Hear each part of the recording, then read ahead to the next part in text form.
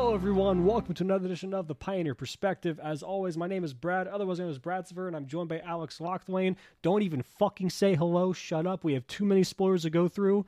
You know your place in this fucking episode, in every spoiler episode, is to read these fucking cards like the bitch boy you are, and we're gonna talk about them. Are you ready? Yes. Holy shit. Alright. Let's do it. I don't even give a... Pioneer's awesome. There's a lot of decks. Karn might get banned after this set comes out. We'll talk about that Karn later. I have nothing else to talk about. Oh my Aspiring God. Spike brought fucking Tybalt's Trickery back from the grave, and everyone's been playing it. So if you play a league, you're probably going to play against that fucking deck for some reason. Anyone who says that that card should be banned is literally brain dead. Shut up. It's a bad deck. It's not that consistent. Just because Aspiring Spike has the luck of literally Jesus Christ himself does not make it a good deck. All right, on to the spoilers. Just runs Thoughtseize or Spell Pierce and you literally can't lose. We do have like a trillion. So I've made a list, and you might tag some things on, but I think even my quote-unquote short list is like 25 cards. So let's get to it. We basically have covered no spoilers since like the first four, so we're actually going to start by introducing Prototype, which a lot of people probably know by now, but this was introduced with Phyrexian Fleshgorger. So Phyrexian Fleshgorger is a 7-mana 7/5 Phyrexian Worm, artifact creature, with Menace and Lifelink, and it says Ward, pay life equal to Phyrexian Fleshgorger's power. And the fancy thing about this card, so it has the Prototype mechanic too, and the Prototype cost in this case is 1 black, and if you pay its Prototype cost, it enters as a 3/3 rather than a 7/5. So you basically... this is, I think, where the whole like Maro teaser thing, there's only one colored artifact, even though there is tons of colored artifacts in this set, but they're technically not teaser. colored. That's such a like, well, actually. Because Prototype cards, this card is not black, but its Prototype cost is black. So, anyway. Wait, so what is the one colored artifact? I have no idea. Oh, I think it's... is it Ursa Silex? No, even that is just a color activated ability. I'm looking at all of the artifacts right now, and they're maybe all we don't colorless. Get it yet. Anyway, God. So if you discard 7-mana 7/5, but if you pay its Prototype cost, it is a 3-mana 3/3. And that also means that its ward cost is now 3 life rather than 7 life. Because it's based on its power. Almost all these Prototype cards have an effect that is based on their power, so that it kind of scales with if you play them for their Prototype cost. Now, what do you make of this card, Brad? I think this card is like probably... You know how Rakdos has been playing like a few different cards like from the board for like the mirror, like Invoke Despair, for example? Mm-hmm. It should be this. Yeah, I can see this card seems nutty. I'm saying that, but Invoke Despair is really good against this card because it evades the ward cost. You're right. Yeah, no, I agree. But So, if just you can play it on curve if you don't have like a 3-drop to go into, which I mean, I get it.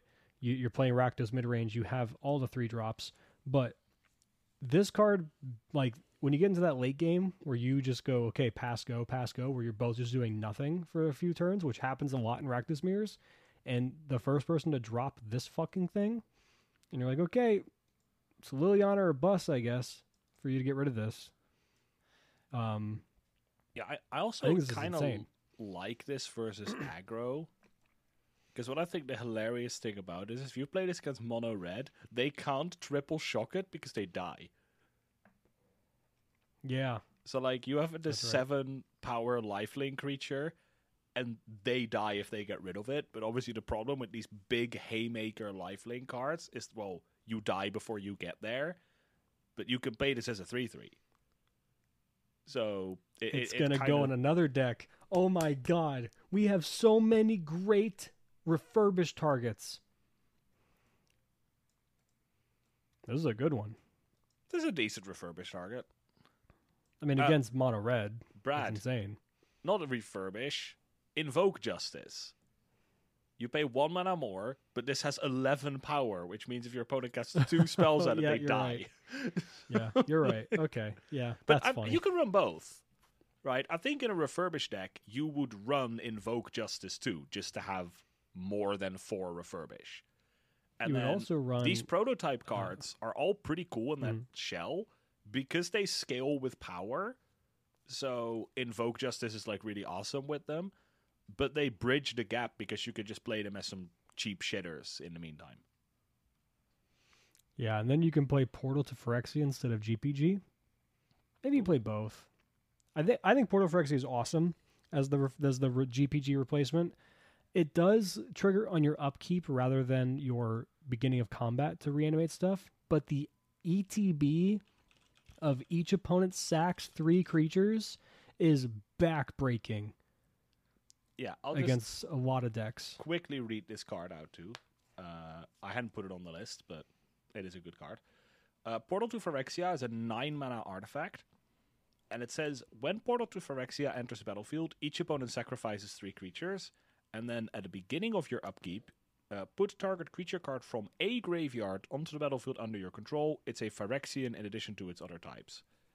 So yeah, this is just one of the like biggest, baddest artifacts we've ever seen, basically. Yeah. This is the thing I want to refurbish, like truly, and then if you play a bunch of these prototype cards that are also refurbished targets, but like you said, scale nicely, or you can, if you want to play it as just a threat that they got to deal with on turn 3 or turn 4, whatever the prototype costs are, whatever you end up playing, and then when they deal with it, you're like, cool, I can refurbish that, or I can refurbish Portal to Phyrexia, make you sack a bunch of shit, bring that back next. Like this seems nutty to me. I think if there is a deck, we were talking about before we started the recording, that with like the way design is, it feels like we're encroaching back into fire design a little bit, if not fully fledged into it again. And you were saying that there's not that many cards that come into like sets that necessarily bring out a new archetype or new deck. It's a lot of just like raising up the existing ones. They just add $150 price tag to every deck that already exists. Yeah, this one might actually make that GPG style deck again. I don't know if you would play both of them. Maybe you still lean with GPG because it's a bit more consistent in that, like, like you get it on your combat and that kind of thing. But you got to run this card at some number, right? This thing's fucking insane. Yeah, is it weird to say that I think GPG might be too fair of a deck? Like, I think it takes a little too long to get going, and you set yourself up to have this ridiculous value engine, but by that time, you're dead. So I find GPG very awkward, but GPG also has a really weird history, because for like the first 2 years of Pioneer, it didn't function on Modo. So it's such a forgotten deck, because people just weren't able to play it on Magic Online. So that's always like a very weird thing about that deck. Where it's like that deck the way it sort of plays, it feels a bit like Enigmatic Fires is like you but better. In a way. Yeah, I get that. But maybe this kind of card can bring it back with like this sort of like artifact reanimation kind of deck. It might. Does that be make you able to refurbish online for all of your supposed? I mean, they're not all necessarily enablers. Is the thing. Do we have any of these these artifact cards, or are there any artifact creatures that help you discard cards? I don't think so. Can't think of any from the top of my head, but I mean, you could always sack something to Diabolic Edict, Diabolic Tutor. Which means there's always a target. I just don't know if that deck would be a Godfarer's Gift deck, or if it's just going to be a Portal Phyrexia deck. Well, just like a Brothers Instead of War GPG, it's a Reanimator. PTP deck. Like, there's so many ridiculously large and strong artifacts in this set. I wouldn't be surprised if it's literally just we take all the good cards from this set, but then we take the reanimation cards from older sets. Yeah. There's a lot. There's a lot of really good artifacts, which makes sense. It's an artifact set. Speaking of a lot, before we get stuck on the first card for too long, again, I've just gone through Mythic spoilers from like oldest spoiler to newest spoiler, so these are going to be in somewhat of a random order. The next card I wanted to talk about is Titania, Voice of Gaia. So this is the third It's meld Gaia. card we got, and this is, oh my god, this is so much text. So I'm just going to read the whole package. So I'm going to be reading 3 cards here, just so you know. So we start with Titania, Voice of Gaia. 1 green for a 3/4 legendary creature elemental with reach. Understandable so far. Whenever 1 or more land cards are put into your graveyard from anywhere, you gain 2 life. At beginning of your upkeep, if there are 4 or more land cards in your graveyard, and you both own and control Titania and a land called Argoth, Sanctum of Nature, exile melt them, you get the drill. So Argoth is a land, which says it enters the battlefield tapped unless you control a legendary green creature. Nice and specific. It says tap, add green, 2 green, tap, create a 2/2 green bear token, then mill 3 cards, activate only as a sorcery. So 4 mana, tap this, mill 3, make a bear. And then these 2 cards combine into, I feel like we're playing Yu-Gi-Oh! Like, this is like an Xyz card. We get Titania, Gaia Incarnate, which is a legendary creature, elemental avatar, with vigilance, reach, trample, and haste. Her power and toughness are equal to the number of lands you control, and I think here's the real kicker. When she enters the battlefield, return all lands from your graveyard to the battlefield tapped, which, remember, is at least 4, because otherwise she wouldn't flip. And then 3 and a green, put 4 1/1 counters on target land you control. It becomes a 0/0 elemental. It is still a land.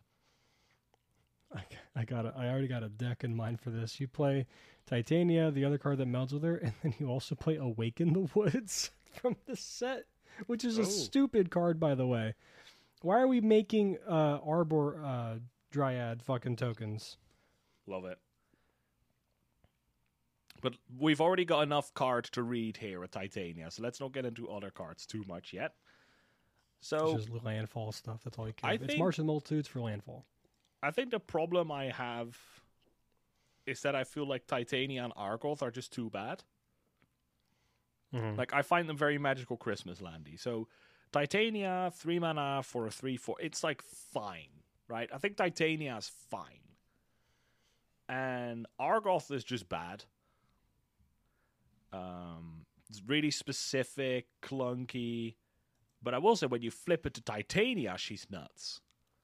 So the kind of shell I would put this in, and this is where I kind of feel like the deck falls flat. This feels like Greasefang, but way worse. Yeah, it does. Like, you just play Greasefang. You've played a kind of Greasefang cards, like Gather the Pack, if you want to. Like, you could stick in green and just go, like, Gather the Pack, Satyr Wayfinder, those type of things. If you go into black, get cards like Grizzly Salvage, Stitcher Supplier. I think getting to Titania, and if you get to your upkeep, flipping Titania and basically one-shotting your opponent, I think is not, like, terribly difficult. It just feels like it's way too much effort. And you are basically taking a Greasefang deck, taking out Greasefang and the vehicles, and adding Titania on some random garbage. And I'm just kind of like, why would you ever do that? You can do 5 color and do landfall matters. I mean, like, that ability from Gaia, which like she enters the battlefield, return all lands you control from your graveyard to the battlefield tapped, is like kind of great, but your opponent does just like almost die immediately. So you don't really get to do anything with those lands because your opponent is dead. Yeah. Yeah, why does she have the ability of putting counters on her too? That's on the other lands. So if you somehow haven't killed your opponent yet, you can put counters on your lands and start making creatures out of them. And beating the shit out of them with the million lands that you have. Like there's a deck in Standard. I think it's very niche. I saw Jim Davis play it once, and it was basically a deck that revolved around those new Capenna lands. You know, the basically evolving wild equivalents that immediately crack themselves. And then with Splendid Reclamation, which is just 4 mana, return all lands from your graveyard to the battlefield. It feels like this is basically the same deck, except this is some weird upkeep trigger. And I'd rather just play a 4 mana card, get all my lands back, and just like do something with having 1 million mana. I will say, I do think this is super cool. Dream. Like, fuck, this is cool. And if you play a game of Commander with me, yes, you can have Argoth as your second commander, because I'll just do it. Rule 0 that shit. Go and flip Gaia. Yeah. Go and hit people for 15 in Commander. They don't care.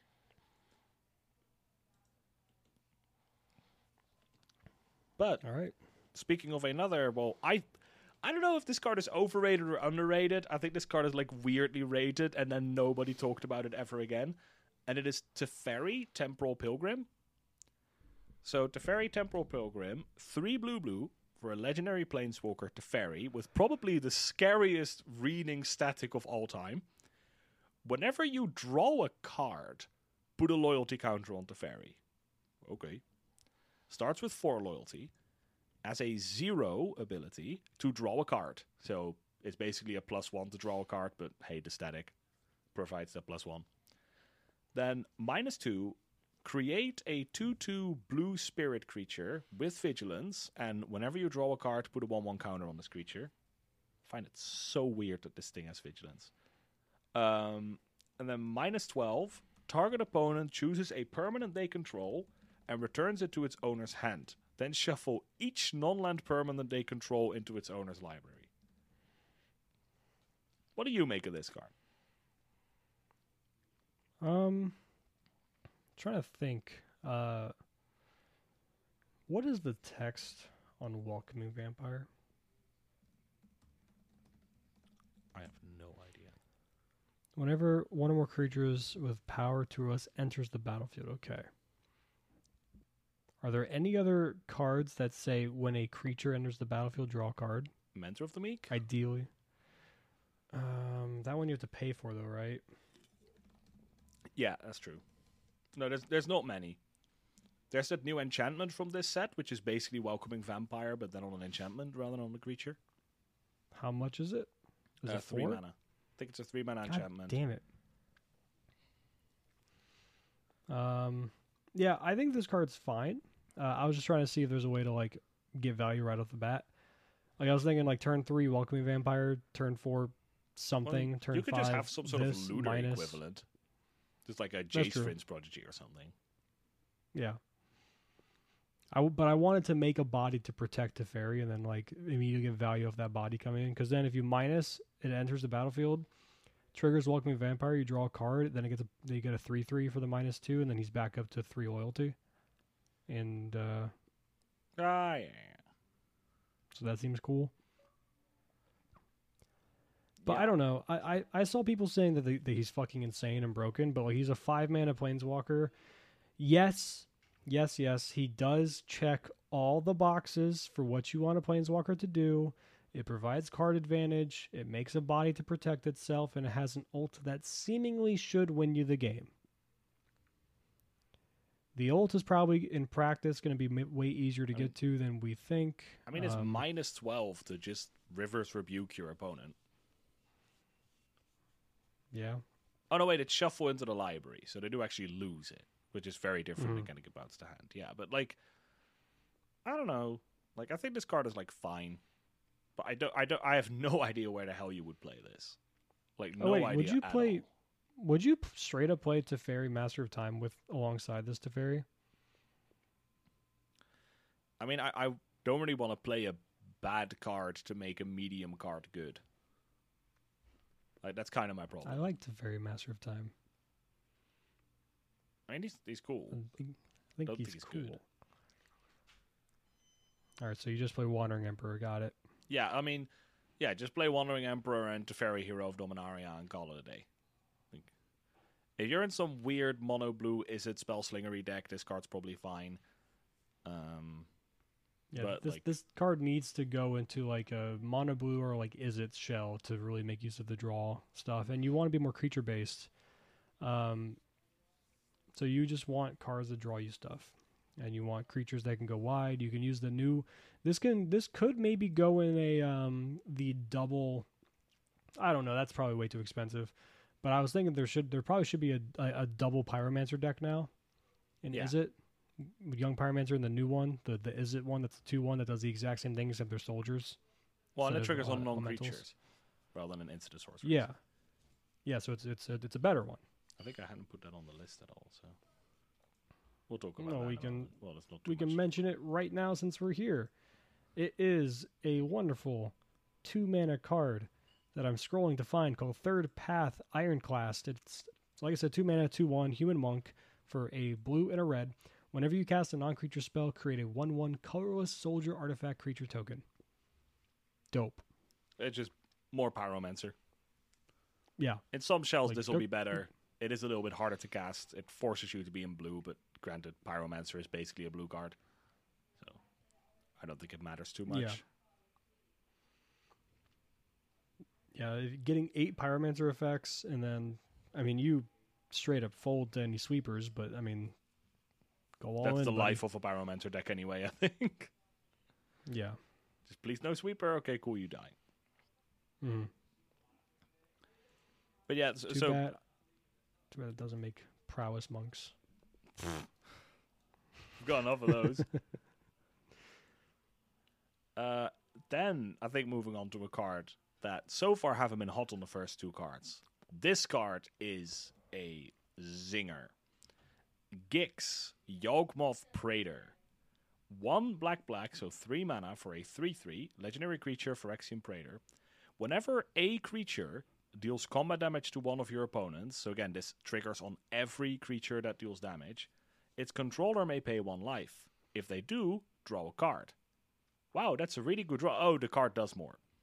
4 black, discard X cards, exile the top X cards of target opponent's library.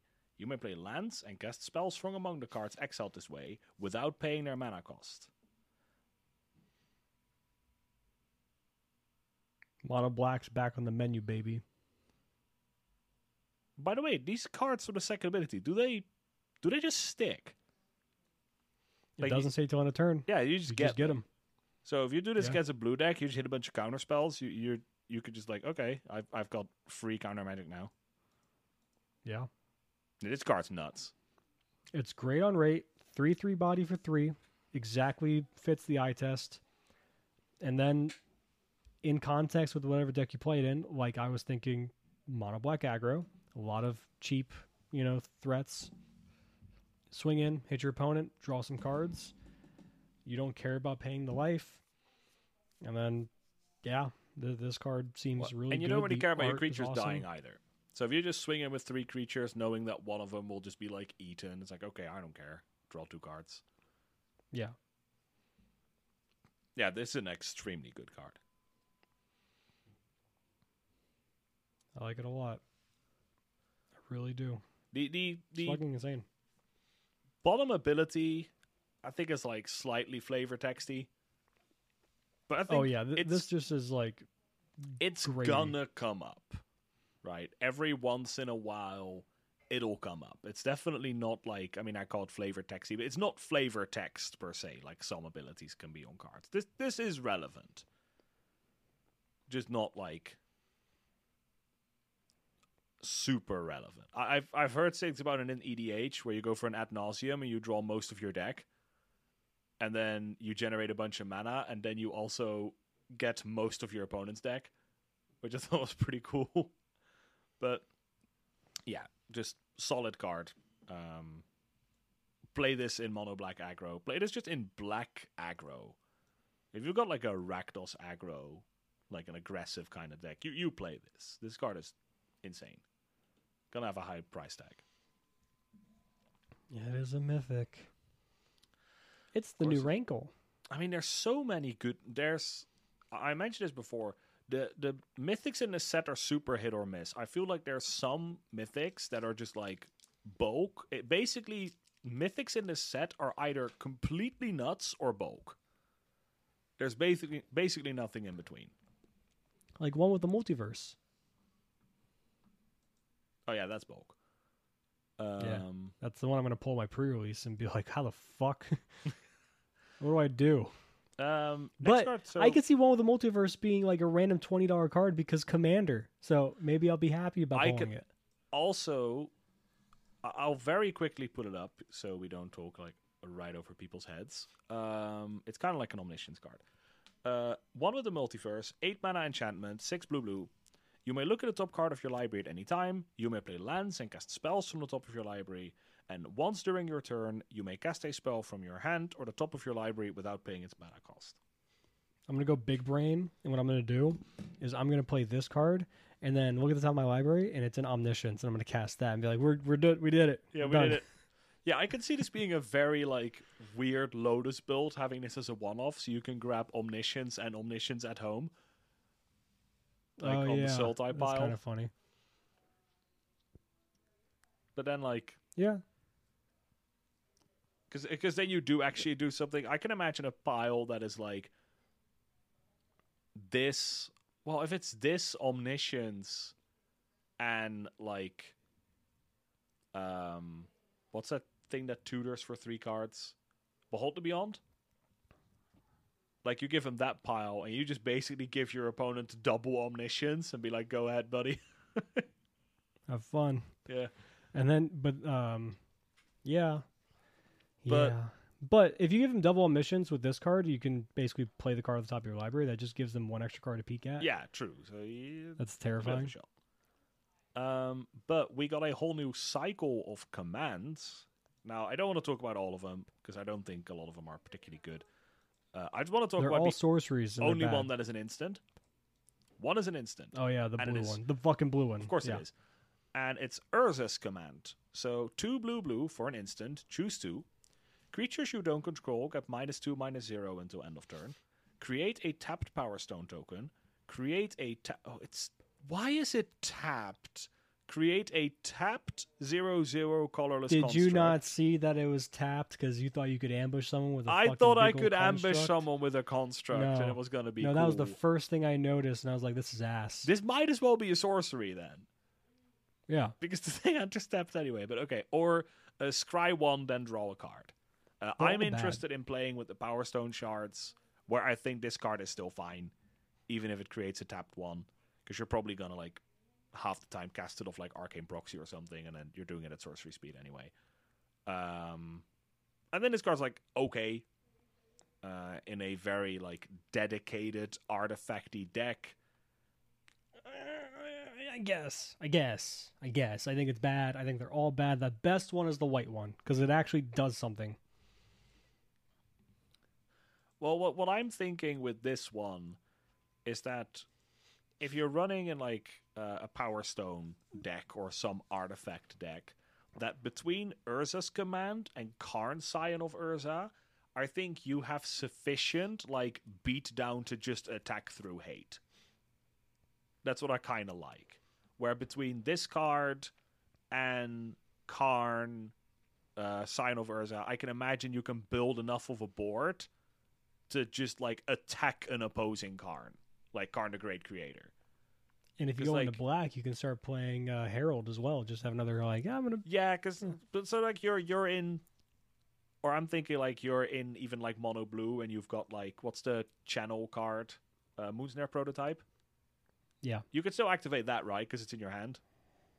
Mm-hmm. Yeah, so that even against like a mono green opponent, you have like a construct in play already from like a Karn or whatever, and then you go Urza's command, untap, bounce your block, like one of your 2 block, like bounce your Cavalier, and now you've got like a troll, and now I can attack your Karn. And like I think this is like enough beatdown backup that it can serve that role. Other than that, this card's pretty shit.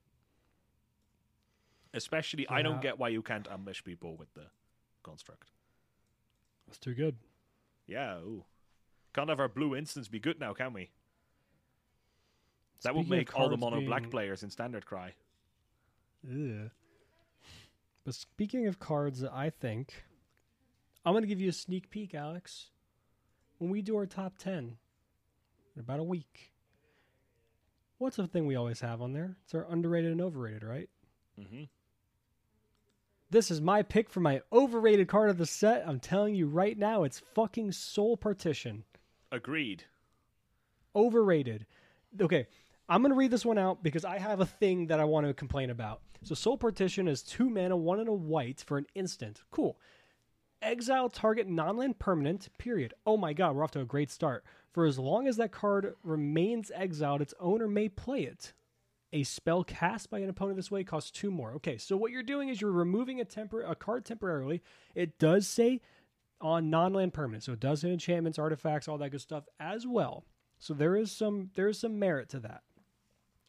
But all it does is get rid of it for a temporary amount of time where they can recast it later. So for things that are very scary threats, then they're just going to get them back. Yes, of course, if you're playing this in blue-white control, like I would imagine you're playing this in, you can essentially say, I'm going to counter that one later.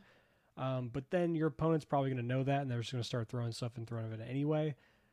No, I like Here's my extra thinking. hate it for blue-white. Well, Like, I here's my think this is thinking. like the place I can see this happen working is in like a mono white aggro deck where your opponent plays like a Kalidas and you just like get rid of it and your opponent they're just dead before they can recast it, which I would have totally bought into like 2 years ago before white got like every removal spell ever. Yeah, there's one in this set that I would say is better. Yeah. We'll get to that in a little bit. But this is for the people that think this is good in blue-white control. I'm going to raise you this. Show me, besides it being exiling a non-permanent, and the fact that it hits non-permanents mostly, how is this different from Fateful Absence in terms of how you play? Because Fateful Absence, both of them essentially give your opponent the option to pay 2 additional mana in some way to either recast the same card you got rid of in Soul Partition or draw a random card from their deck in Fateful Absence with the clue.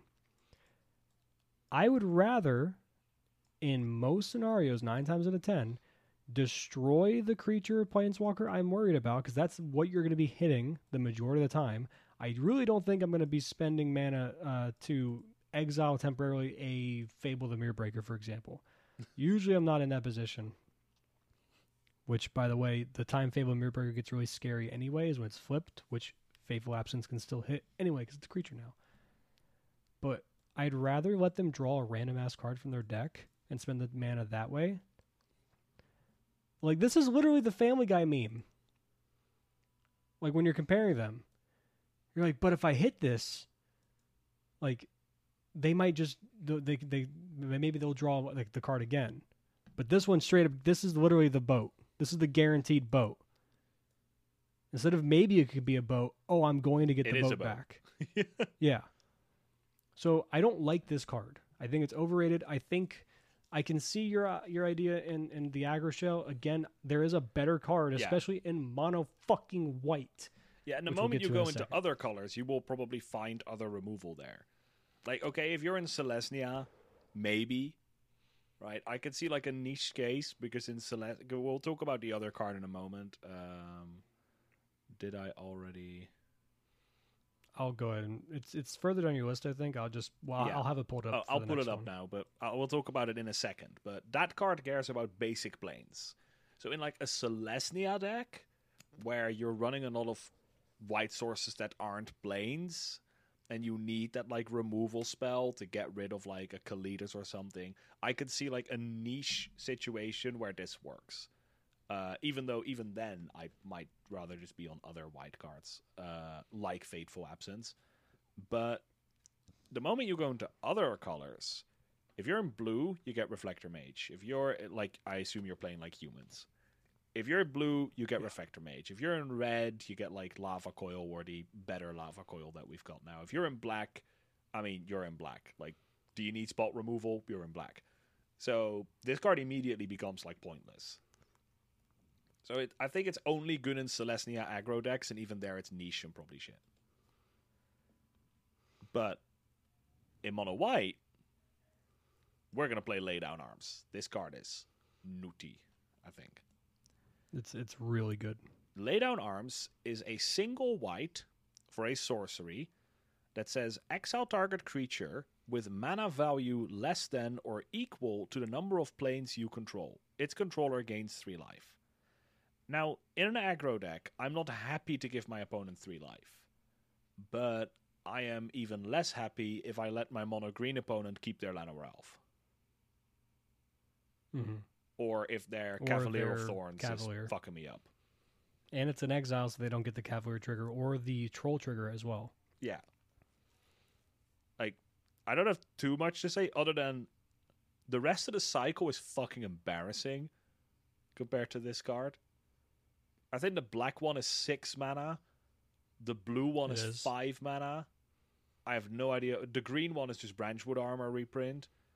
And the red one is a 2 mana 0/4 that on your turn has power equal to the number of mountains you control as long as you control 4 or more mountains. So it's literally an 0/4 for most of the game and then becomes like a 5/4 in your turn.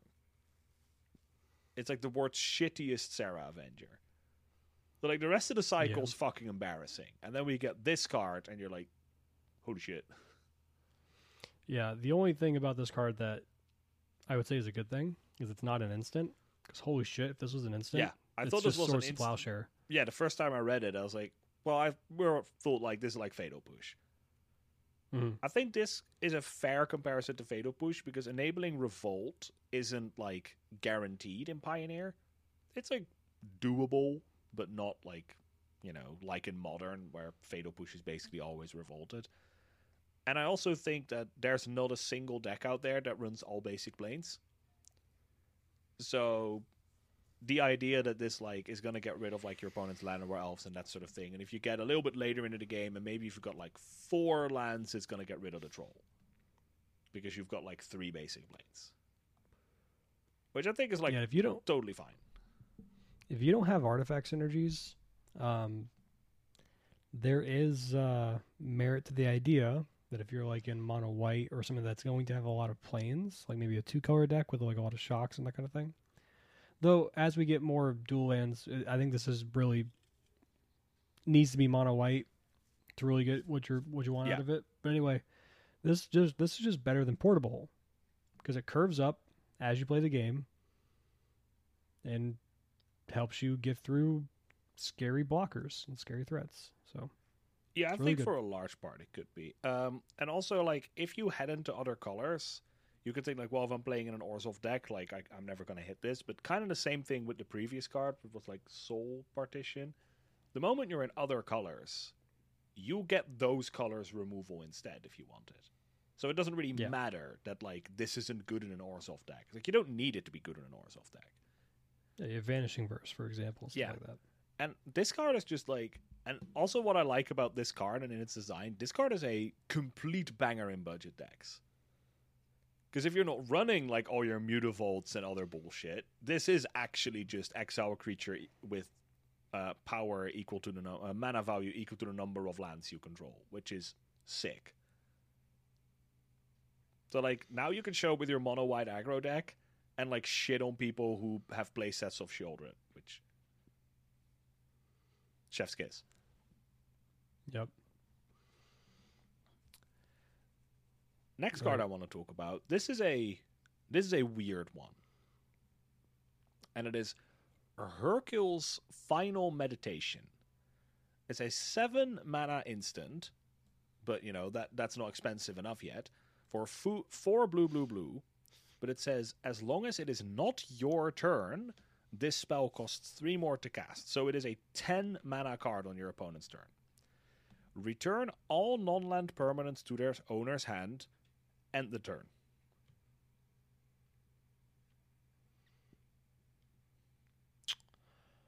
Yep.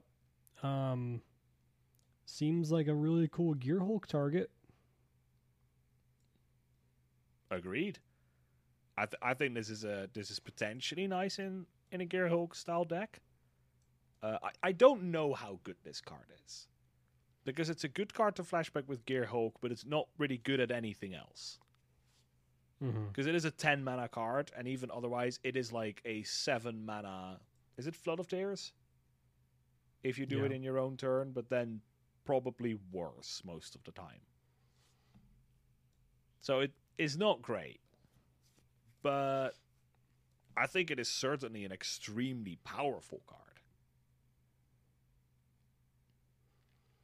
Yeah, if there's a way to consistently make a deck that can, you know, because by the time you get to 10 mana, like, it seems really, you're dead.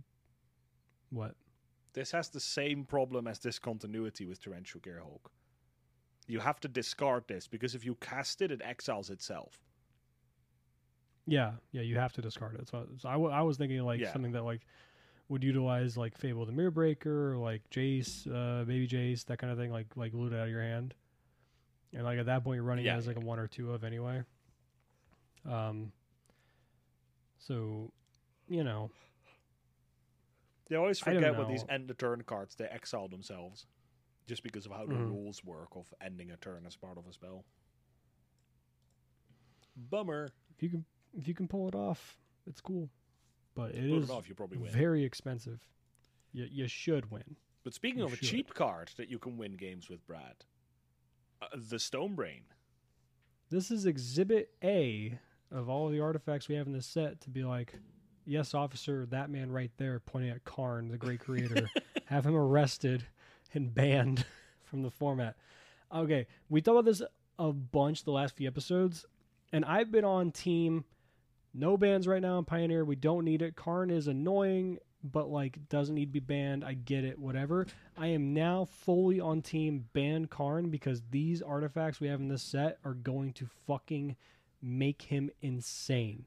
And it makes me sad, because I really like Karn as a card. I think it's cool. I know you don't like Wishboard shit, and the static is annoying for a lot of different decks, but I think as, like, from a design standpoint, the way Karn works and the way it functions, I think is a really cool and interesting card that is unfortunately prone to be broken. And not even broken in the way that's, like, vehemently obvious, like Oko or something like that, just broken in the way that it fucks up your game state so much. Yeah, so the Stonebrain, we'll talk about why, because this is also a thing that so many artifacts do in this set. So the Stonebrain is a 2-mana artifact, legendary. 2 tap, exile the Stonebrain. There's multiple cards in the set that do this because they exile themselves because you're not supposed to loop them. Which applies Karn says, I don't give to a flying everything fuck but about Karn.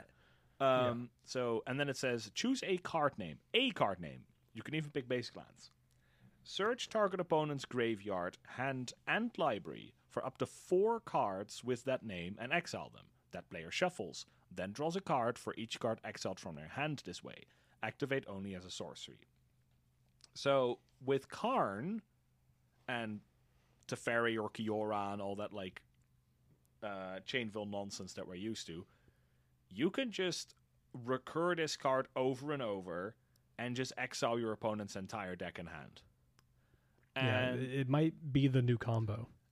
I'm pretty sure it's going to be a new. Granted, Pestilent Cauldron, like that restorative burst, is kind of part of the combo anyway.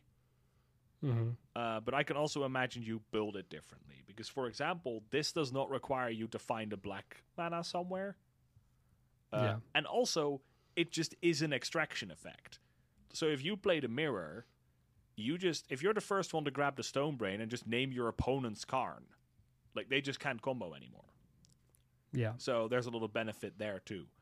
And what I think is also good about combo this, aside, repeatable extraction effect is good. That's insane. And what I think is also neat, quote unquote, about this card, is because it has that clause that says that your opponent has to draw. You can actually make it a win on your turn. So it's obviously unlikely, but there is no, like, trying to combo you out. Okay, cool. Untap, upkeep, throw burn spells at your face. Like that kind of nonsense is just not there because you just force your opponent to draw a card with an empty library, like in your turn. Yeah. Which is like, it's probably not going to come up very often, but it's just like another thing that makes this combo fantastic. Yeah, so like this with the Chain Veil Restoration and then ignoring Pestilent Cauldron, just going on the Stone Brain. Like the deck has so many fucking ways to win now. This also just works with like the Teferi Chainville loop thing. It does, yeah. And then you just grab Karn because... Oh, no, wait, because the artifact you are untap... Oh, you don't need to untap an artifact, of course. You just tap this and then it goes to exile and then you grab it back with Karn. So, like... Yeah. You don't need to target this with the Teferi. Yeah, I don't know. This card's pretty crazy. But speaking of combo, with a legendary artifact, which is probably not as good, but I wanted to mention this card because I think it's really cool. It's Drafna, founder of Lathnam. So this is 1 in the blue for a legendary creature, human artificer advisor. You know, one of the 10 human legendary artificers we were getting. As is a 2/1 with 2 activated abilities. One is for 1 in a blue, return target artifact you control to its owner's hand.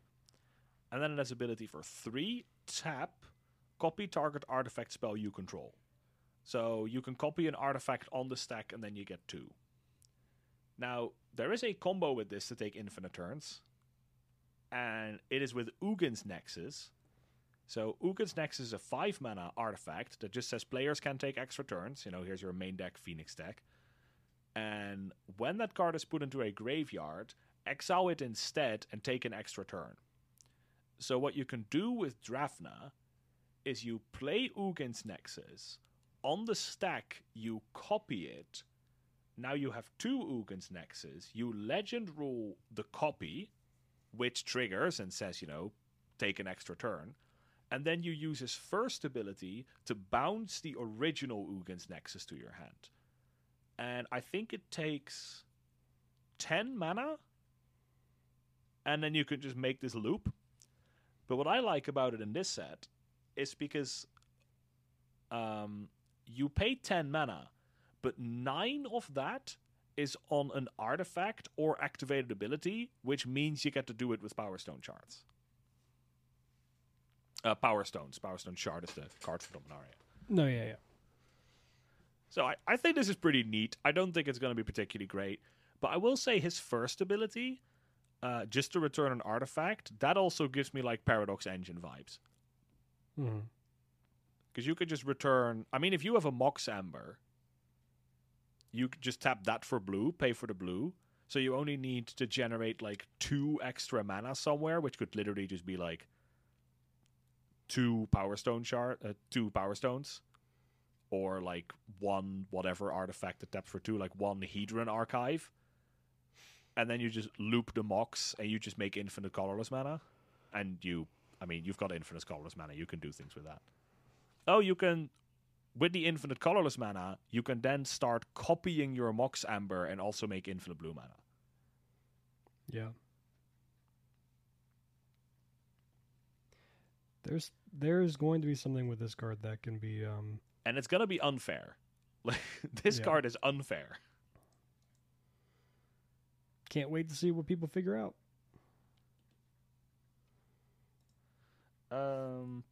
Another very quick mention is the card Overwhelming Remorse.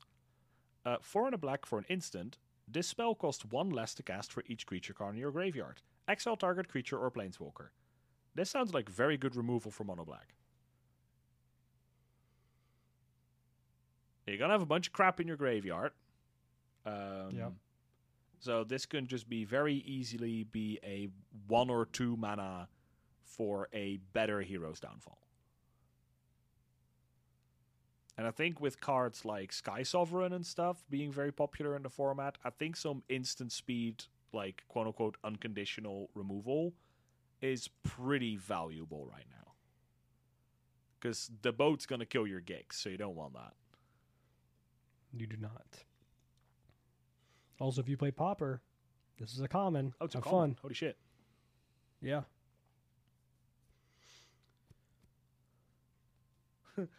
I like I saw someone. Mythic Spoiler, someone comments, wait, this is worth to play common if your deck focuses on that. Which I'm like, so when you're playing Bopper.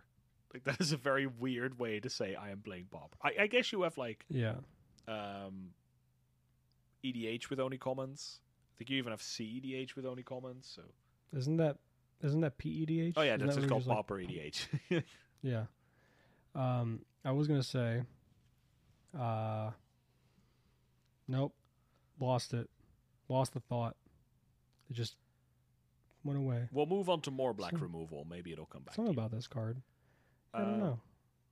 So there's a pretty premier black removal spell being reprinted in the set, and it's Go for the Throat for a 1 and a black for an instant, and it just says destroy target non-artifact creature. Now, I think Power Word Kill is better. You messaged to me about this one. Be like, hey, go for the throat, reprint, blah blah. I think it's a good card too. And I said, well, I'd rather run Power Word Kill. And you're like, well, what don't you hit with Go for the Throat? And I was just thinking, well, anything from this set. Yeah, and Greasefang in general. Like, not Greasefang itself, but like Boat to Seeker's Chariot. There's that new Gruul deck that's focused on Boat and a Seeker's Chariot without Greasefang kind of thing. Yeah. This is Greasefang itself. I just think, most importantly, this set is... I mean, I didn't know this at the time, but I was like, this is an artifact set. Phyrexia All Will Be One is an artifact set. And whatever the fucking Infinity War set is we get after that is also an artifact set. It's the something of the machine, Height of the Machine. Oh, is it March of the Machine? March of the Machine, that's what it was. So we got this one, Alles One, March of the Machine. And then there's March of the Machine Part 2, right? There's like the epilogue thing is not a set.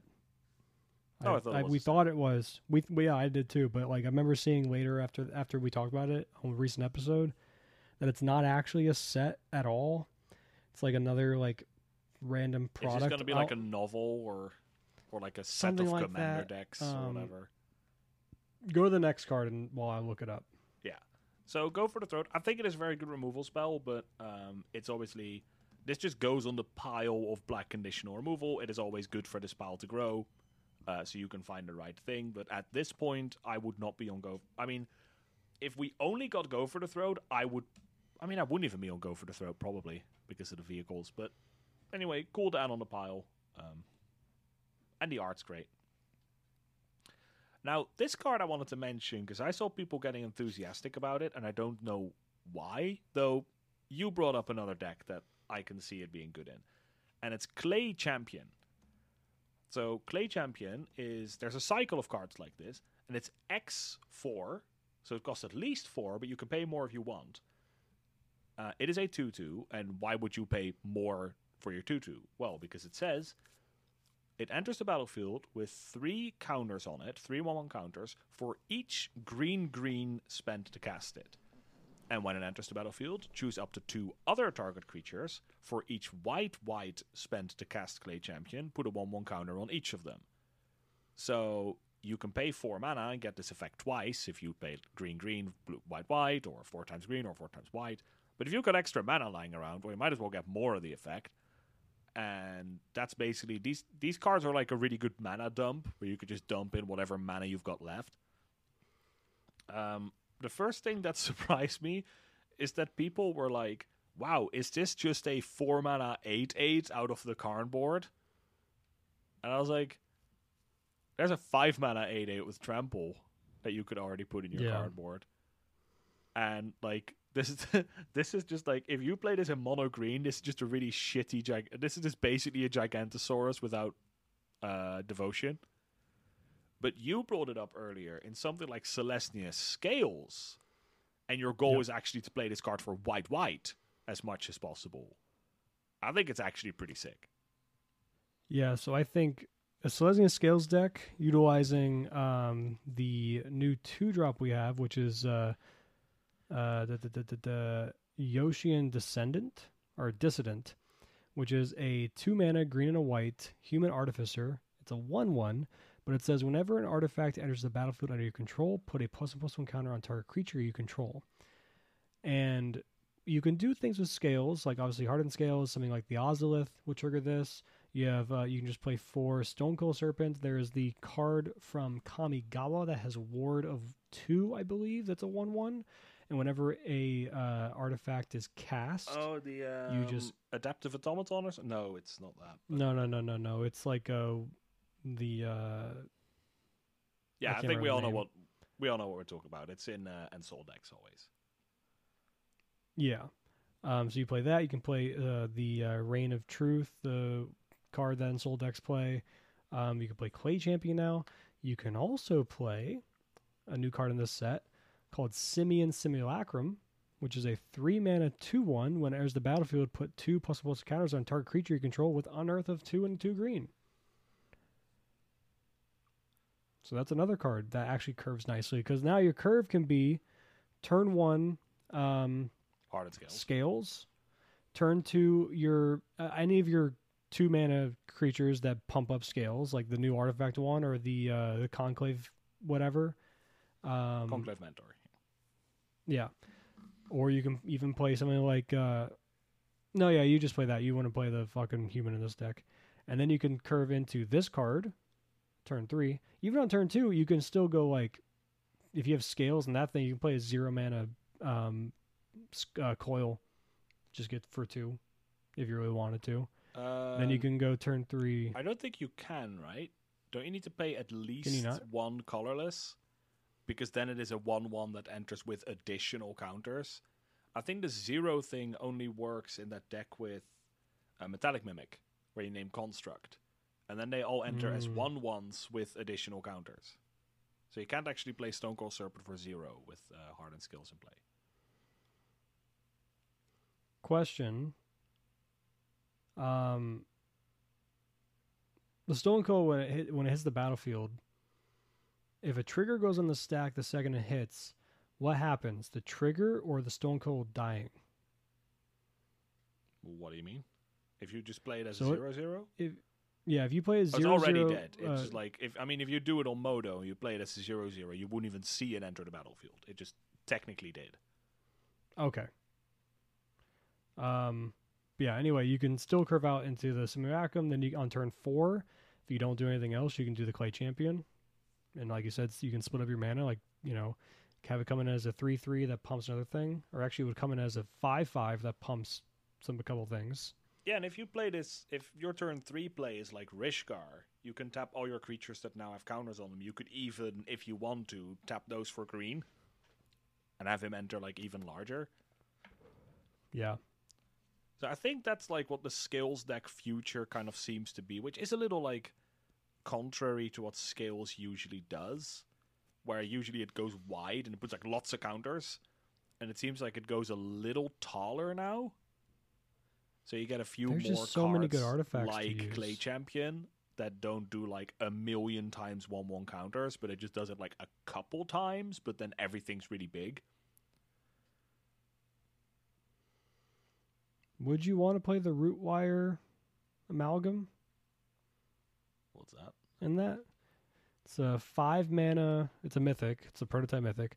5-mana golem that's a 5/5. Oh, no. Or you can pay 2 for 2/3 and then pay 5.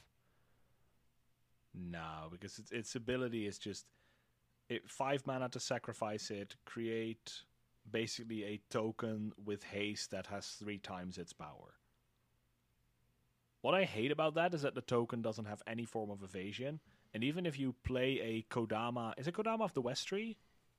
From Neon Dynasty? That gives all your modified creatures trample. This wouldn't even count as a modified creature. Like the token you make with that. Because it would just be a 15/15. It's the same as... Which I had to learn the hard way. After not trying to kill it with a Heartless Act because I thought I couldn't. Shark Typhoon doesn't make a 0/0 with counters on it. It just straight up makes it an XX, so it doesn't have any counters. But you put dice on it in paper, so in my head it was always counters. But So I know, while we're on the topic of seemingly, like, while there's a lot of good artifacts, there are some questionable ones too. Platoon Dispenser. What the fuck is this card? Platoon Dispenser is a 5-mana 4/6 artifact creature construct. It's a mythic, by the way. At the beginning of your end step, if you control 2 or more other creatures, draw a card. You can pay 4 mana with 3 and a white, create a 1/1 colorless soldier artifact creature token, and then it has Unearth 2 and double white. Okay, this card does a lot. Great card if you have like 1,000,000 mana. Just like most cards in Magic. Yeah, it seems wacky to have this as a fucking mythic. And like even like okay, I guess this would be a house at rare and limited. But dude, come on. But moving on to another prototype card. There was a lot of those spoiled at once, basically. This one is interesting. I'm not sure what to make of it. It's Arcane Proxy. So it is a artifact creature wizard. It is a 7-mana 4/3. And the text is, when it enters the battlefield, if you cast it, exile target instant or sorcery card with mana value less than or equal to Arcane Proxy's power from your graveyard. Copy that spell. You may cast a copy without paying its mana cost. And its prototype cost is 1 blue, and it's a 2/1 when it enters. So if you pay the prototype, you can cast a 2-drop or less from your graveyard. If you cast it full value, it's a 7-drop, but you can cast a 4-drop or less from your graveyard. Interesting to note here is that it copies the card in your graveyard, and it doesn't exile the card you've played from your graveyard. So you could do this multiple times, like with the same card. Yeah. So if you create like a bunch of copies of this proxy, you can do that. However, if you copy the proxy or flicker it, you don't get to cast a card because it has that like when you cast it clause. So it has to come from your hand or like release to the winds. Which is an interesting thing to do with all these prototype cards that we didn't touch on with the first few. You can play them as their prototype, but if you blink them, like flicker them, they do actually just enter as like the full creature. Because the prototype is an alternative cost you can pay, but when you flicker a card, it wouldn't like register that. So you can play that worm as a 3/3 and then flicker it, and now you get the 7/5. That sounds fun. But what do you make of Robo Snapcaster? I think it's fine. Like I think it can be really good in certain decks. I just wish I had Flash. Though, if you really wanted to, you can go with Liberator Urza's Battlehopter to give it Flash. No, that feels on the like stack if you cast it. Yeah, but on the cast on the stack if you cast it for its blue, is it still colorless or is it colored on the stack?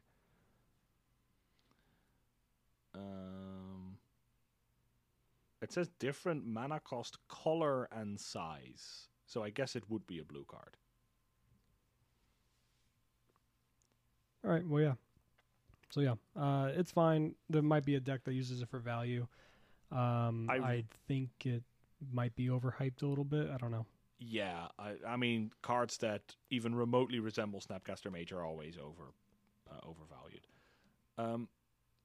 What I'm really hoping for, like I've been hinting at it, I'm trying to do things with Power Stones because I think they're interesting. I really hope, because we don't have the full set yet, that we're going to have some, like, spell that is literally just like 1 and a blue, create a Power Stone, draw a card. And then I like the idea that you play that early, you can play that again with Arcane Proxy, and then you can use the Arcane Proxy for like another one with full value and use that to flashback Urza's command. Because at that point it's a 4-drop. So that's like a sort of like curve I could see to like fill that deck out and kind of have like this like construct artifact creature-y beatdown plan with potentially that like combo with Ugit's Nexus I just talked about can be like incorporated in that deck somehow. Like that's kind of where my thinking is at. So, but I don't think Arcane Proxy is really like good anywhere else. Because this is a card that goes in spell slingy decks, and those cannot afford to play too many creatures, and just all the other creatures are better. like Ledger Shredder, Thing Yeah. in the Eyes, Pyromancer, the new Pyromancer, like the Iconoclast card. Like I feel like they're just all better than Arcade Proxy. So it's not a bad card. It's just like a card that's never gonna find a home, really. Yeah, and then when it's 7 mana, it still only gets you 4 or less for its mana cost, what you can get. So it's not like you can recast like Treasure Cruise or something like that. Yeah, exactly. There is another interesting thing with this that I'm also looking into, and that's discard with Shrapnel Blast. Mm-hmm. Because you can just play, basically for 3 mana, you could just recast a Shrapnel Blast, and this is also immediately an artifact that you can sacrifice to the Shrapnel Blast. So I can imagine some artifact deck with just a stupid amount of burn in it. Yeah, I mean, that would be an interesting one. It's also a wizard, so you can play Wizard's Retort and Wizard's Lightning. Yeah, so like some like artifact wizard, stupid numbers of burn kind of deck. You've got like that dragon battery card or something from Kamigawa that just grows every time you play an artifact, and you just dome your opponent for the amount of counters on it. Just there's like something funny to do there. Well, before we go to the next card, since this is a nice stopping point for all the prototypes, we're going to go ahead and hand it off to ourselves for a wonderful ad read. And thank you to everyone for listening. And if you have any cards that you think are really cool that we've missed on so far, don't worry. We'll maybe talk about them in the top 10. But if we don't, just let us know what you think of all these cards in these sets, and we'll go from there. Thank you so much for listening. If you guys want to support the show in any way you can go on patreon.com/The Pioneer Perspective. You get access to early episodes every single week. You also have higher tiers where you can suggest segments and full episodes where we can actually talk about what you want to hear, and other tiers that allow you to get merch and things like that. Otherwise, you can go on inkgaming.com through the affiliate link down below. You can get stuff with our faces on them, things without. Either way, the affiliate link helps out a lot. You can also check us out on playingpioneer.com, where both Alex and I have various articles every single month, and as well as following us on Twitter at Bradsifer and Alex Lochthwain. Join the Discord at Playaway in the link down below. Play some Paper Magic with us, talk some Magic in general. You can also ask questions on the mailbag as well. And of course, quick shout out to Card Hoarder for letting us join their creator network. And if you want to get some cards on MTGO for rentals and you don't want to spend a bunch of money, go ahead and use Card Hoarder. Thank you so much. Now back to the show. And we're back. What's the next card? Flawless editing. The next one is I kind of like this card. It's Saheeli Filigree Master. 2, a blue and a red for a legendary planeswalker Saheeli. She starts with 3 loyalty. +1, scry 1. You may tap an untapped artifact you control. If you do, draw a card. -2, create 2 1/1 colorless Thopters with flying. They gain haste. And -4, you get an emblem with artifact creatures you control get +1/+1, and artifact spells you cast cost 1 less to cast. This card just kind of feels off in this set so far, which is my main problem with it. I think this card's pretty cool. It emblems stupidly fast, right? You untap, you can emblem.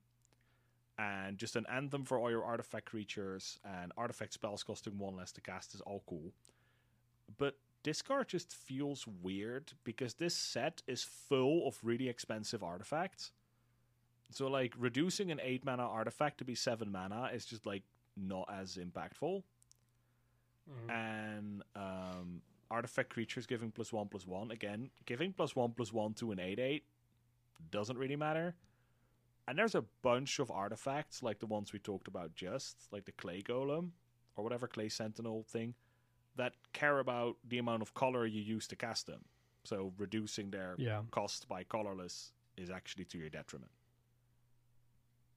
So it feels a bit out of place. But I guess Saheeli is a little bit out of place because she's from Kaladesh and this is like Dominaria's Artifice and it's different Artifice, so she feels a little bit off. So it's kind of flavorful that she does.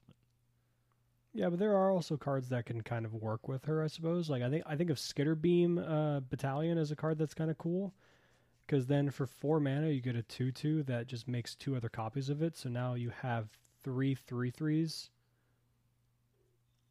with her emblem for 4 mana. Yeah, and we don't have the full set yet, and we haven't really, as far as I know, haven't really seen cards featuring Saheeli. So maybe we just get like a bunch of like Thopter exhibition kind of cards, right at the end. Yeah. We just get a bunch of cards that make Thopters, and suddenly the whole thing clicks. But Yeah, I mean, also Saheeli just feels really random in the set as is, because like I wasn't expecting to see Saheeli pop up. It makes sense in the sense of like she's artifact lady, kind of like. Well, and she recreated the Silex, so Yeah. she's probably coming with Teferi, like to figure out how this thing works. Because Teferi isn't an artificer, so probably even if he No. sees Urza do it, he's like, "Okay, cool, I watched it. I still don't know what the fuck he did." So, He's just an asshole who can time travel. yeah, it's just an asshole, and he set off a nuke. Like I don't know what to make of it. Did you get got by that tweet that was like the fake story or whatever? It was like the first part was true, but then because like Teferi did have a little conversation with Urza apparently, but then they're like, this means Karn's dead, Liliana's dead, and then Gideon's back.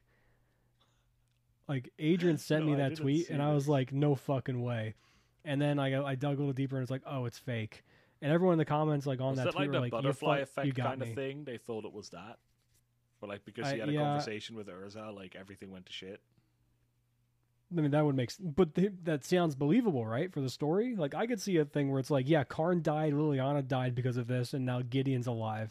And it's like, that's kind of cool. And Nicol Bolas Sad won that the best Liliana's timeline. Yeah. Fucking, yeah, Ravnica is literally Amonkhet 2.0. That'd be, okay, I would be Oh, down to... we have Lazotep Oh my- plated Boros Legionnaires. I have a $1 million idea. I swear to fucking God, if there is a single Wizards employee that listens to our podcast, hear me out. You saw on Disney Plus that Marvel had a very nice hit little anthology-based TV show is that called What What If? If? Yes, we need a What If set of Magic. It can be your quote-unquote core set without actually being like, we're doing core sets again, and then removing them again, then doing them again, and moving it. Stop canceling core sets, by the way. Yeah, But this could please. fill the void. This could fill the void. Do it. That'd be so cool. Just what if, and you could just do that. What if War of the Spark ended differently? What if Nicol Bolas won? And then it's just that'd be kind of cool. Or it can be like a bunch of little anthologies. Like I don't know. I'd be down for it. I think that'd I'd be be a down for it. really interesting, cool set.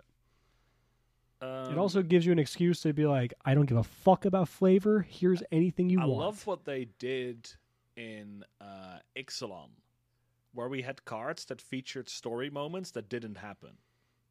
Because it was Jace putting like false memories in Yeah. Vraska's mind. I thought that was so cool that we saw story moments that ended up not happening.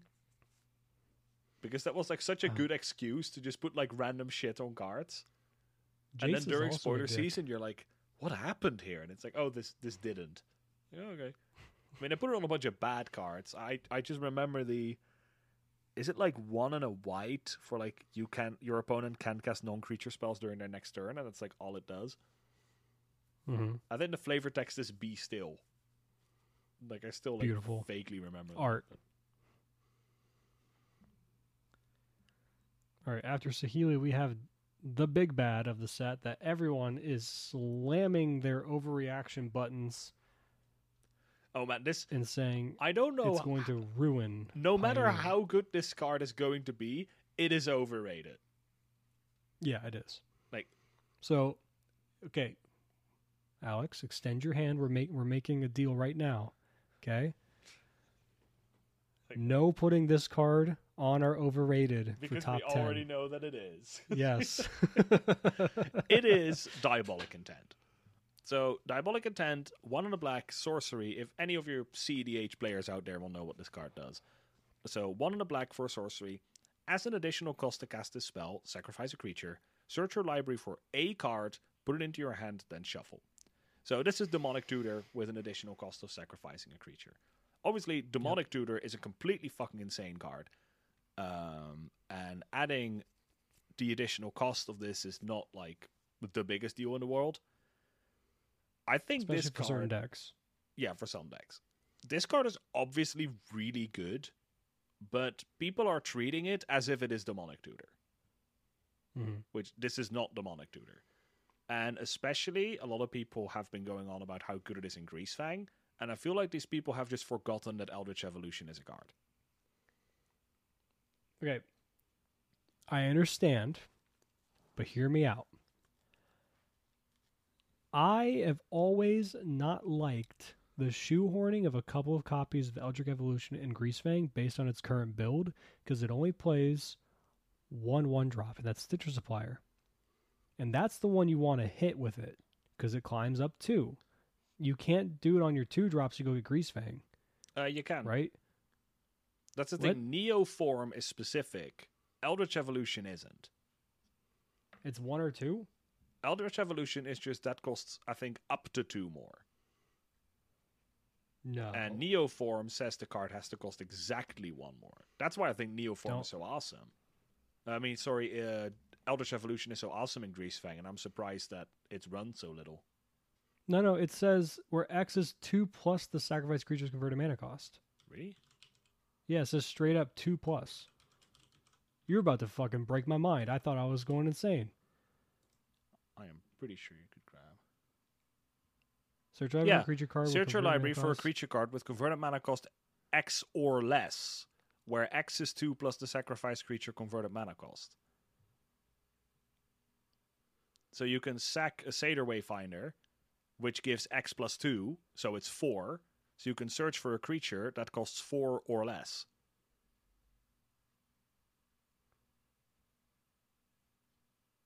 No, because it says...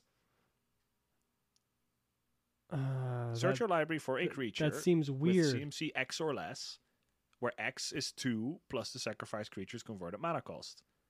See, this is why we should start using Y on Magic cards.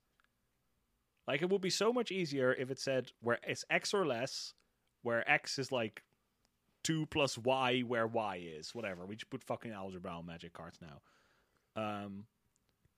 So you sacrifice a 2-drop. Let's say you're Seder Wayfinder. We do that plus 2. So now we have 4. So X equals 4.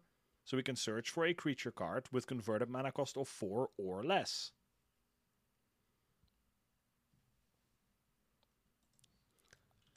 I hate the way this card's written.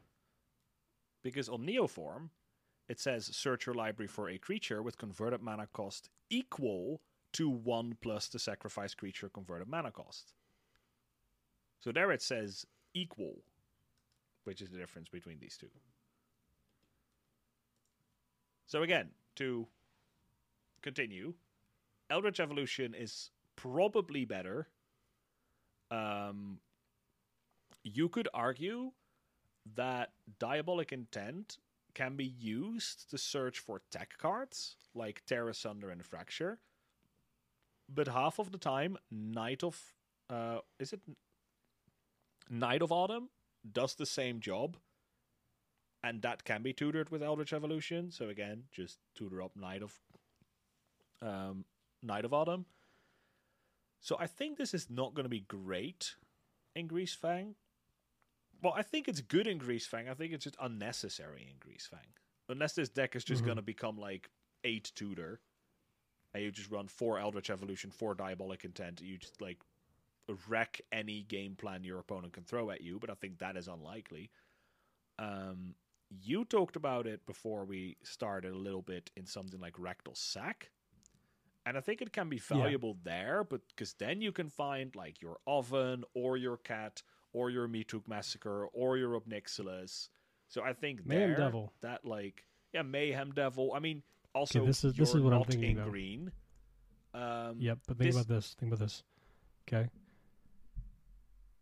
For 3 mana, you can do one of these 2 options. You can either A, claim the firstborn your opponent's thing, sack it, search for Mayhem Devil, or whatever, right?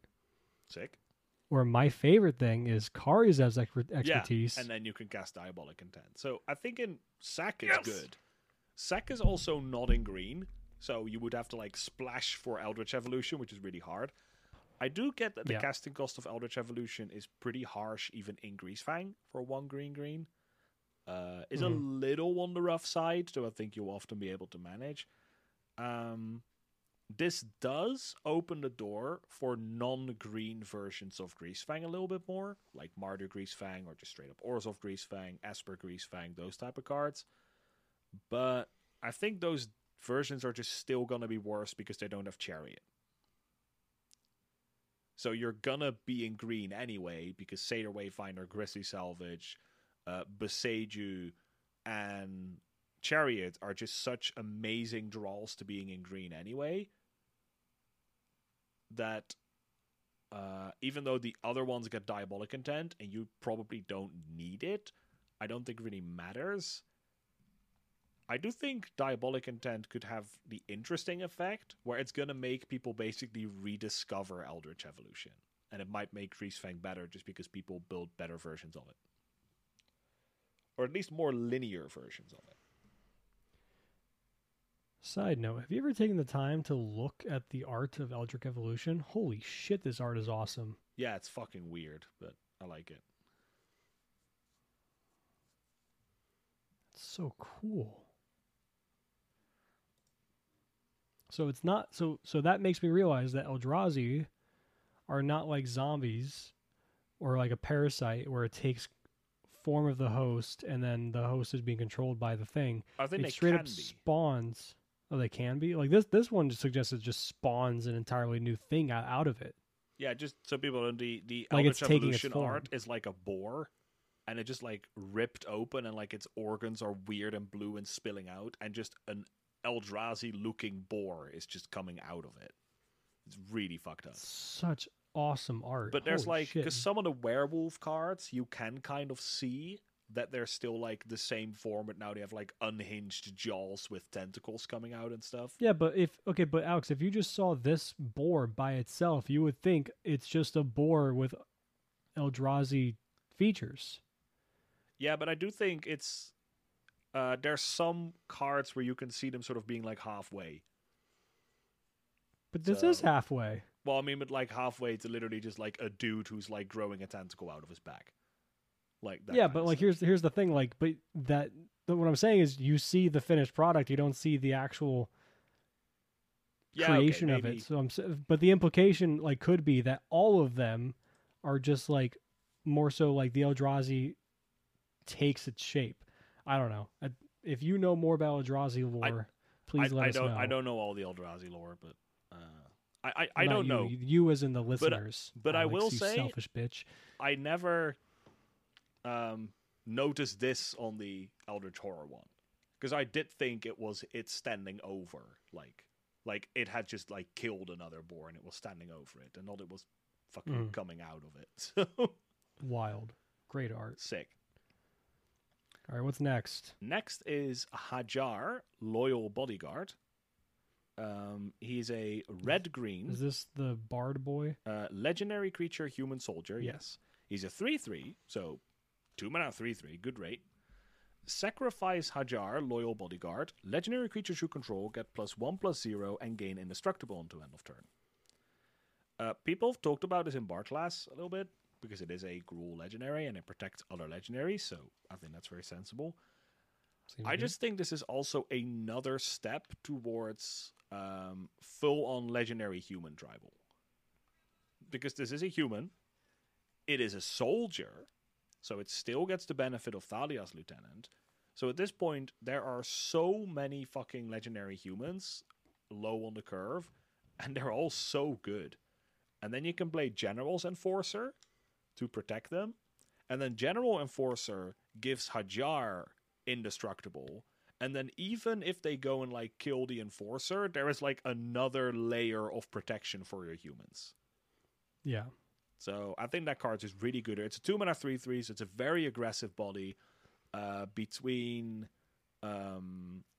Unclaimed Territory, Secluded Courtyard, and Plaza of Heroes from Dominaria United. There's 12 Rainbow lands and Mana Confluence, but you'd rather not. But there is up to 16 Rainbow lands to build this mana base with, which is just nuts. Mm-hmm. So I think just that 5-color, like that top set Joda. So it's probably still a collected company deck, but there's also just like 1 or 2 Yoda in there. Joda, however you pronounce his name. I think that deck is going to be sick. It might be too cute. I can imagine you just play mono white soldiers and just fucking kill him. But that legendary humans deck is going to be super sweet. Oh, I agree. Looks dope. Just annoying that Plaza of Heroes is printed at rare, so it's like $10 a pop.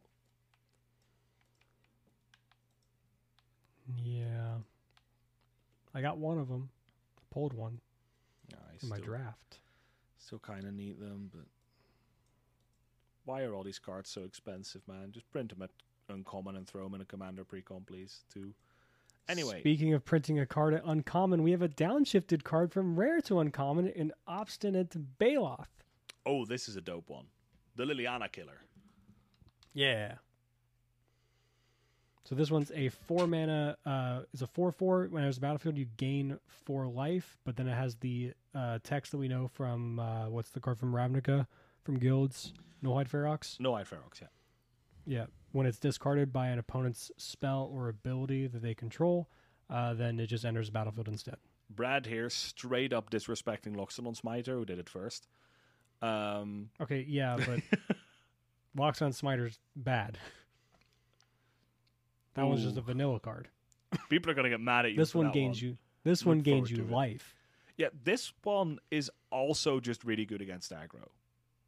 Because just a 4-mana 4/4 that gains you 4 life is just fat enough of a body that it's good against aggro. This kind of shits on Liliana, though it is a little too small for Sheoldred. So I think this is going to be like, I don't think this is going to be some sort of like sideboard staple per se, depending on how the meta works out. But I do like this as a card that's like multifunctional. So if you want a card for your sideboard, like you kind of want more against aggro, but you kind of want more for the Rakdos matchup, for example, too, then I can see this card being a perfect fit for your sideboard. Yeah. Because like there's better cards for aggro, there's better cards for fighting mid-range, but there's few cards that do both.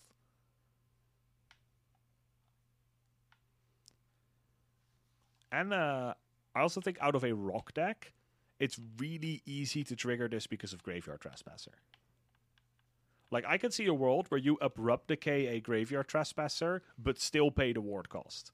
Just because you want to tempo this out. Yeah. No, I can see that. I think it's a really cool reprint. Yeah. I'm pretty happy to see it. And speaking of another... Okay, this is technically not a reprint. I had to do a double take on this card. Demolition Field. Land. It's just a land. Enters untapped. Taps for a colorless. 2. Tap. Sacrifice Demolition Field.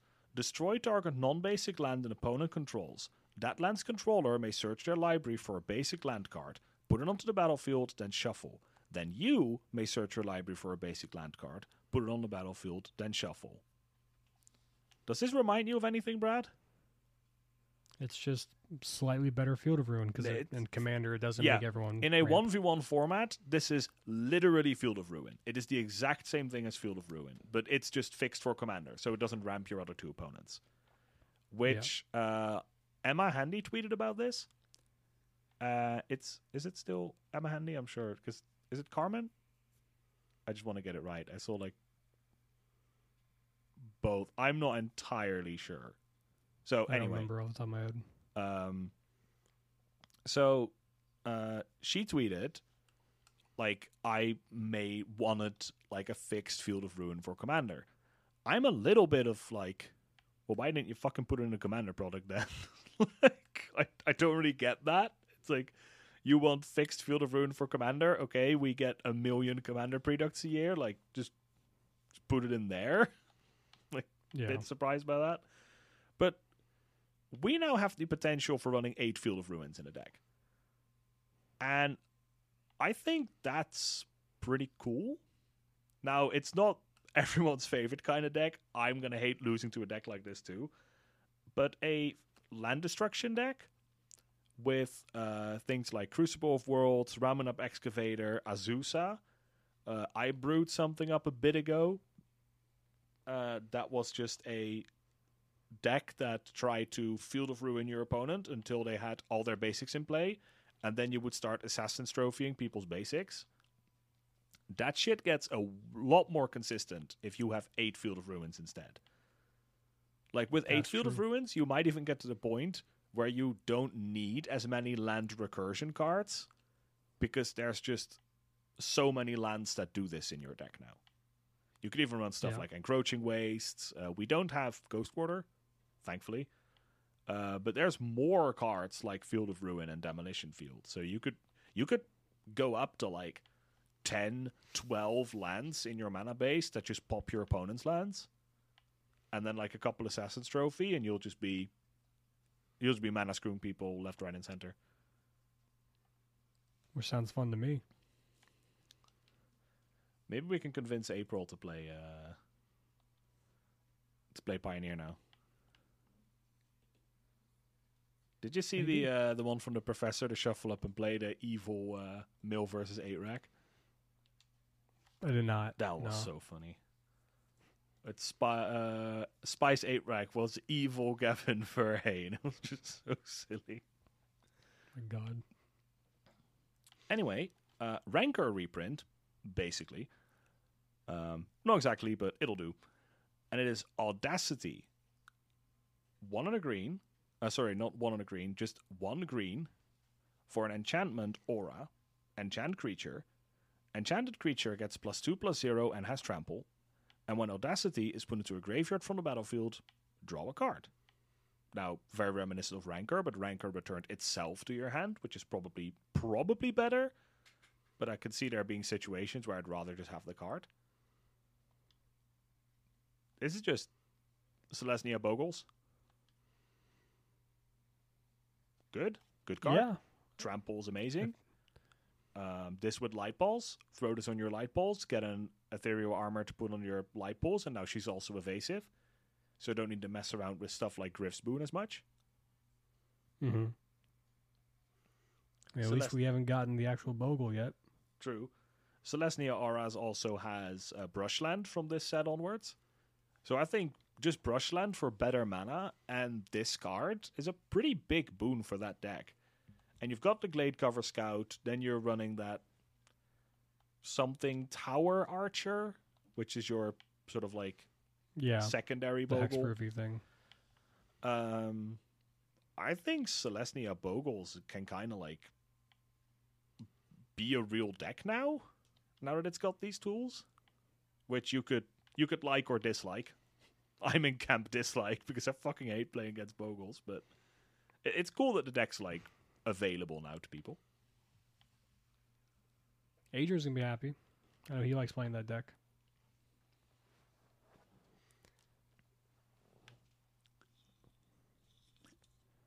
Alright, so next, after Audacity, they have the audacity to print a card called Obliterating Bolt. Is it good? Hold on. Obliterating Bolt. Bolt. It's red. It's the better Lava Coil. It's literally just Lava Coil that can hit Planeswalkers. So there's not too much to say. It is Lava Coil, but you can Lava Coil your opponent's Karn. Good.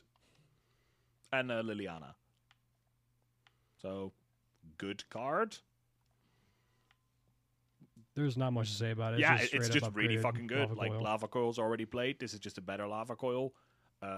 This was like when Flame Blast Bolt was printed. Yeah, Magma Spray is a good card. This is literally just straight up better than Magma Spray, so you're going to play it. It's going to be good. It's an upgrade. And neither of them see hardly any play. Woo. Lava Coil is still fairly played, right? No, Lava Coil. Lava Coil does. I'm talking about, what's it called? Flame Blast Bolt. Yeah. Next up's a reprint. I thought the reactions to this from some people was kind of funny. Fauna Shaman is a reprint. 1 and a green for a Elf Shaman with the ability for green, tap, discard a creature card, search your library for a creature card, reveal it, put it into your hand, then shuffle. So just 1 green, you swap a creature for another creature. The first response I read about this was someone goes like, does this go in Greasefang? And I was like, not every tutor goes in Greasefang. They all go in Greasefang. All of them. All of them. Every tutor is a Greasefang card. But I just want to mention, I think this card's just like pretty neat. It is an elf, and honestly, I can see this in elves. I think it's unlikely. But Pyre of it's kind of like works in a way like Pyre of Heroes. You can like tutor up your Shaman of the Pack when it's like time to go. So I think that's pretty cool. Mm-hmm. It is a really scary card because it's an incredible toolbox. You could just find any card for the job, right? Your main deck Scavenging Ooze, your like main deck Knight of Autumn to blow up something important. Some creatures obviously double up as removal spells. This can find like a Swift Murderous Rider. So I think there's a lot of like this card is extremely scary when it is in play, but it's really easy to kill. There's always a trade-off. Dice to Shock, Dice to Stomp, Dice to Fatal Push. You can hit it with a Portable Hole. You use any fight effect. You probably have something on the board that's big enough to kill it. So it's not hard to get rid of. But if you don't, you're in deep shit. Yeah, it just seems like a fun card to play with, to be honest. Oh yeah, I love tutor cards like this.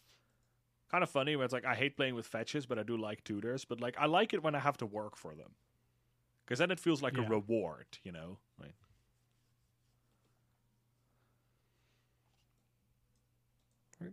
And next we have Arms Race. Is that the one that just plops everything on the battlefield? No, Arms Race is, well, as long as you've got 4 mana. Arms Race is 3 in a red for an enchantment, and it says for 3 in a red, you may put an artifact card from your hand onto the battlefield. The artifact gains haste, sacrifice it at the beginning of the next end step. So it's sneak attack for artifacts, but the activated ability is really expensive. But I don't know, I feel like this is just like, this just feels like the kind of card that is either never going to be played or suddenly a deck shows up with it and you're like, oh, fuck. Because putting an artifact onto the battlefield and giving it haste, this also works for non-creature artifacts. So just dumping some like ridiculous like chromatic orrery kind of mana artifact onto the battlefield feels like you could do some pretty like messed up shit with that. Like, play that, and then you drop some sort of artifact that, like, untaps things. You untap your Chromatic Orrery, and you, like, you know, pay, like, 1 million mana for everything. You can use your Power Stone tokens to pay for most of the activated ability. And there's some really scary big artifacts in this deck, in this set. Because I've been looking at, like, big artifacts in Pioneer, and there's honestly, like, there's some good ones, but there's not, like, a ton. But this set is really adding some of those, like, Wormcoil Engine-y, you know, like, huge artifact creatures that are, like, really impactful. And, you know, when you start doing that, and we have 2 or 3 more artifact sets on the horizon, you know, give it 2 sets, and we could suddenly have, like, a Sorin Champion of Dusk kind of situation, where these 2 cards are just, if you draw these 2 cards together, you probably win the game. That sounds fun. Maybe. I like stuff like that. I like winning the game. It is probably my favorite thing to do in Magic. Speaking of a card that does not make you win the game, Mirrol, Shield of Argive. God, what a fall from grace from the league. Mirrol, Shield of Argive is 3 and a white for a 3/4 legendary creature human soldier. During your turn, your opponents can't cast spells or activate abilities of artifact, creatures, or enchantments. So, really powerful static effect. And then, whenever Mirrol, Shield of Argive attacks, create X/1/1 soldier artifact tokens, artifact creature tokens, where X is the number of soldiers you control. So, it basically just doubles your soldier count on board. I mean, this card was spoiled at 2 mana, and it looked fucking cracked. But now that it's 4 mana, you can't hit it off Coco anymore, and I've just immediately gone off it. Yeah, it's unfortunate. Yeah, I was thinking, like, when it was at 2 mana, I was thinking, like, book combo, because it's just, like, a cheap thing to search for. It's double, you know, white pips for your devotion. It protects your book combo by making so they can't cast any spells. And then it can act as like a soldier or a army in a can kind of thing. Yeah, and for the record, for people, this was not spoiled as a 3/4 for 2. Like, this was a 2/2 for 2. When spoiled. Yeah. It was basically just a better Grand Abolisher. It's so sad. Makes me really sad. Also because you... Like, we considered, like, mono-white aggro and mono-white soldiers, like human... it's a human soldier, you know, goes in a mono-white shell. And that's obviously not a collected company deck, so there's less of an issue with her being 4, other than you want your curve to be low. But I also just hate the fact that she has to attack. Now, I get it. If it was just, if you attack double your soldiers, that would be completely nuts. Like, it would be Adeline on steroids. But I feel like now it just finds itself in this weird middle, where you need to tap out for this 4-drop, and then untap again, and then attack, and then it's really good. Which just feels like too much work. Like, your opponent's going to play a board wipe, you're going to be sad. It's a lot of steps. Yeah. Or like one singular step that fucks you up quite a bit. Yeah, exactly. Now, 2 more cards to go. Actually, let's, bottom of the list, let's swap them. Because the last one is a fucking banger, and the one before is, like, just cool, but not super strong. Sure. 1 on a black, Misery's Shadow. So a 2-mana 2/2 shade. If a creature an opponent controls would die, exile it instead. And as an activated ability for 1 colorless mana, Misery's Shadow gets +1/+1 until end of turn. So it's just like a reasonable mono black aggro card that's like some main deck graveyard hate. Think like Scavenging Ooze kind of stuff. Mm-hmm. Well, spoiled by Crim. I just think this card's like pretty sick. We've seen a lot of shadow cards like this over the years, and this is probably the best one we've ever had. Which says a lot about these shades because it's still not great. But I think the static effect on it is pretty strong. Right? I'm thinking you're playing mono black aggro, and you go up against mono green. And this is just like a completely reasonable, aggressive card to still put in your deck, but it stops all the trolls and cavaliers from having their death triggers. Yeah, certain matchups like mono green where like you just know they're not going to have any removal against you. Like, well, mostly not going to remove. And the bump is like so easy to use that I think your opponent's going to have a very hard time finding a good block for this. Because if you just attack with, like, play this on 2 and attack on 3, you could potentially make it a 5/5. Which basically means your opponent's not going to block it. Because they would lose, like, their whole board. Yeah. So I think the flexibility of that is also very valuable. But speaking of not flexible, but why do you need to be flexible if you just punch your opponent in the face really hard over and over again? Cityscape Leveler. Brad, would you like to spend 30 additional bucks to finish your Karn board? No. No. No, I Cityscape don't. I barely Leveler. fucking play the deck. This card reads like a fucking custom Magic card. It's crazy. Cityscape Leveler is 8 colorless mana for an 8/8 artifact creature construct with trample. When you cast this spell, and whenever Cityscape Leveler attacks, destroy up to 1 target non-land permanent. Its controller creates a tapped Power Stone token. Wow, that card's it's also got Unearth for 8.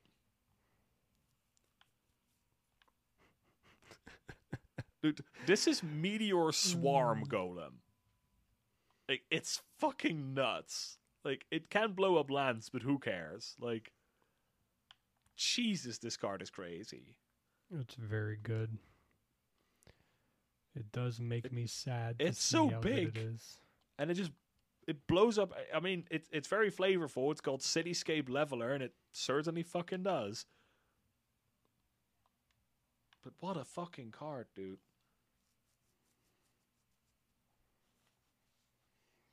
Like, this is like an Eldrazi.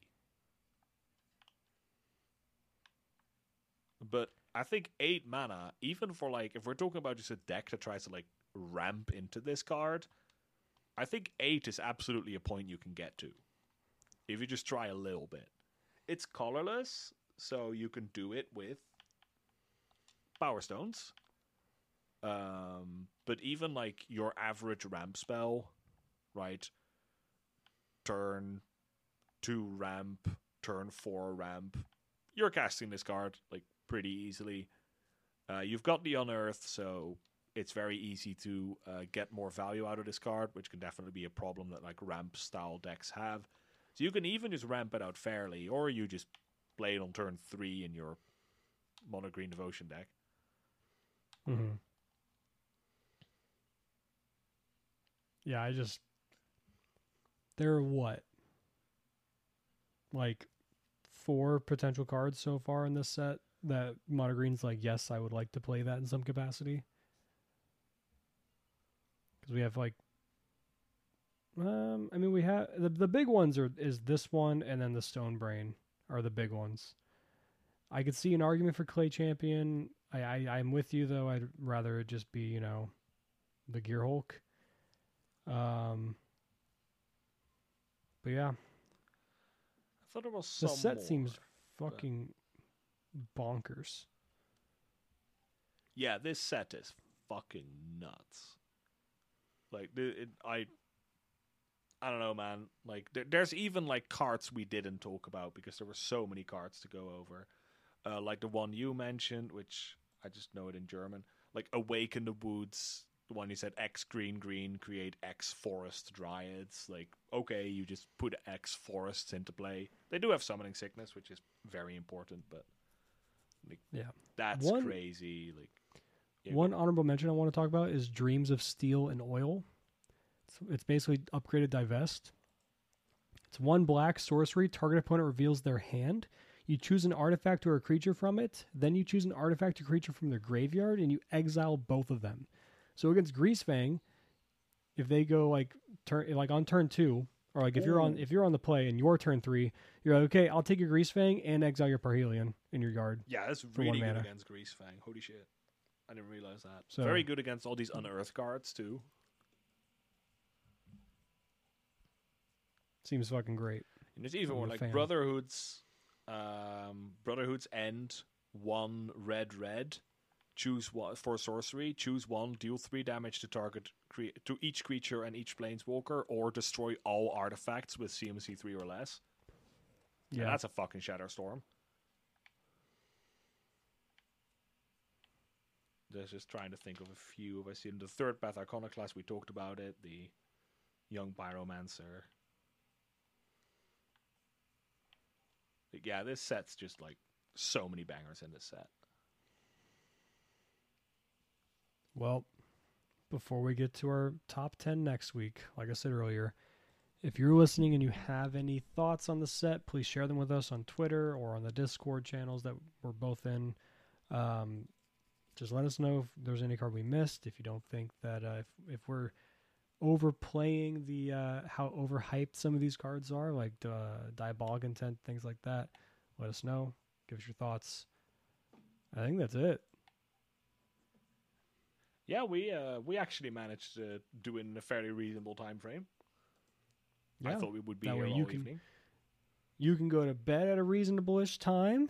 It's only 2:45. That's reasonable. That's fine. But yeah, thank you so much for listening, guys. Thank you so much for being here every single week, even though we missed last week. But we'll be back next week for our top 10, and we hope you join us for that next time. Bye-bye. Bye, everyone.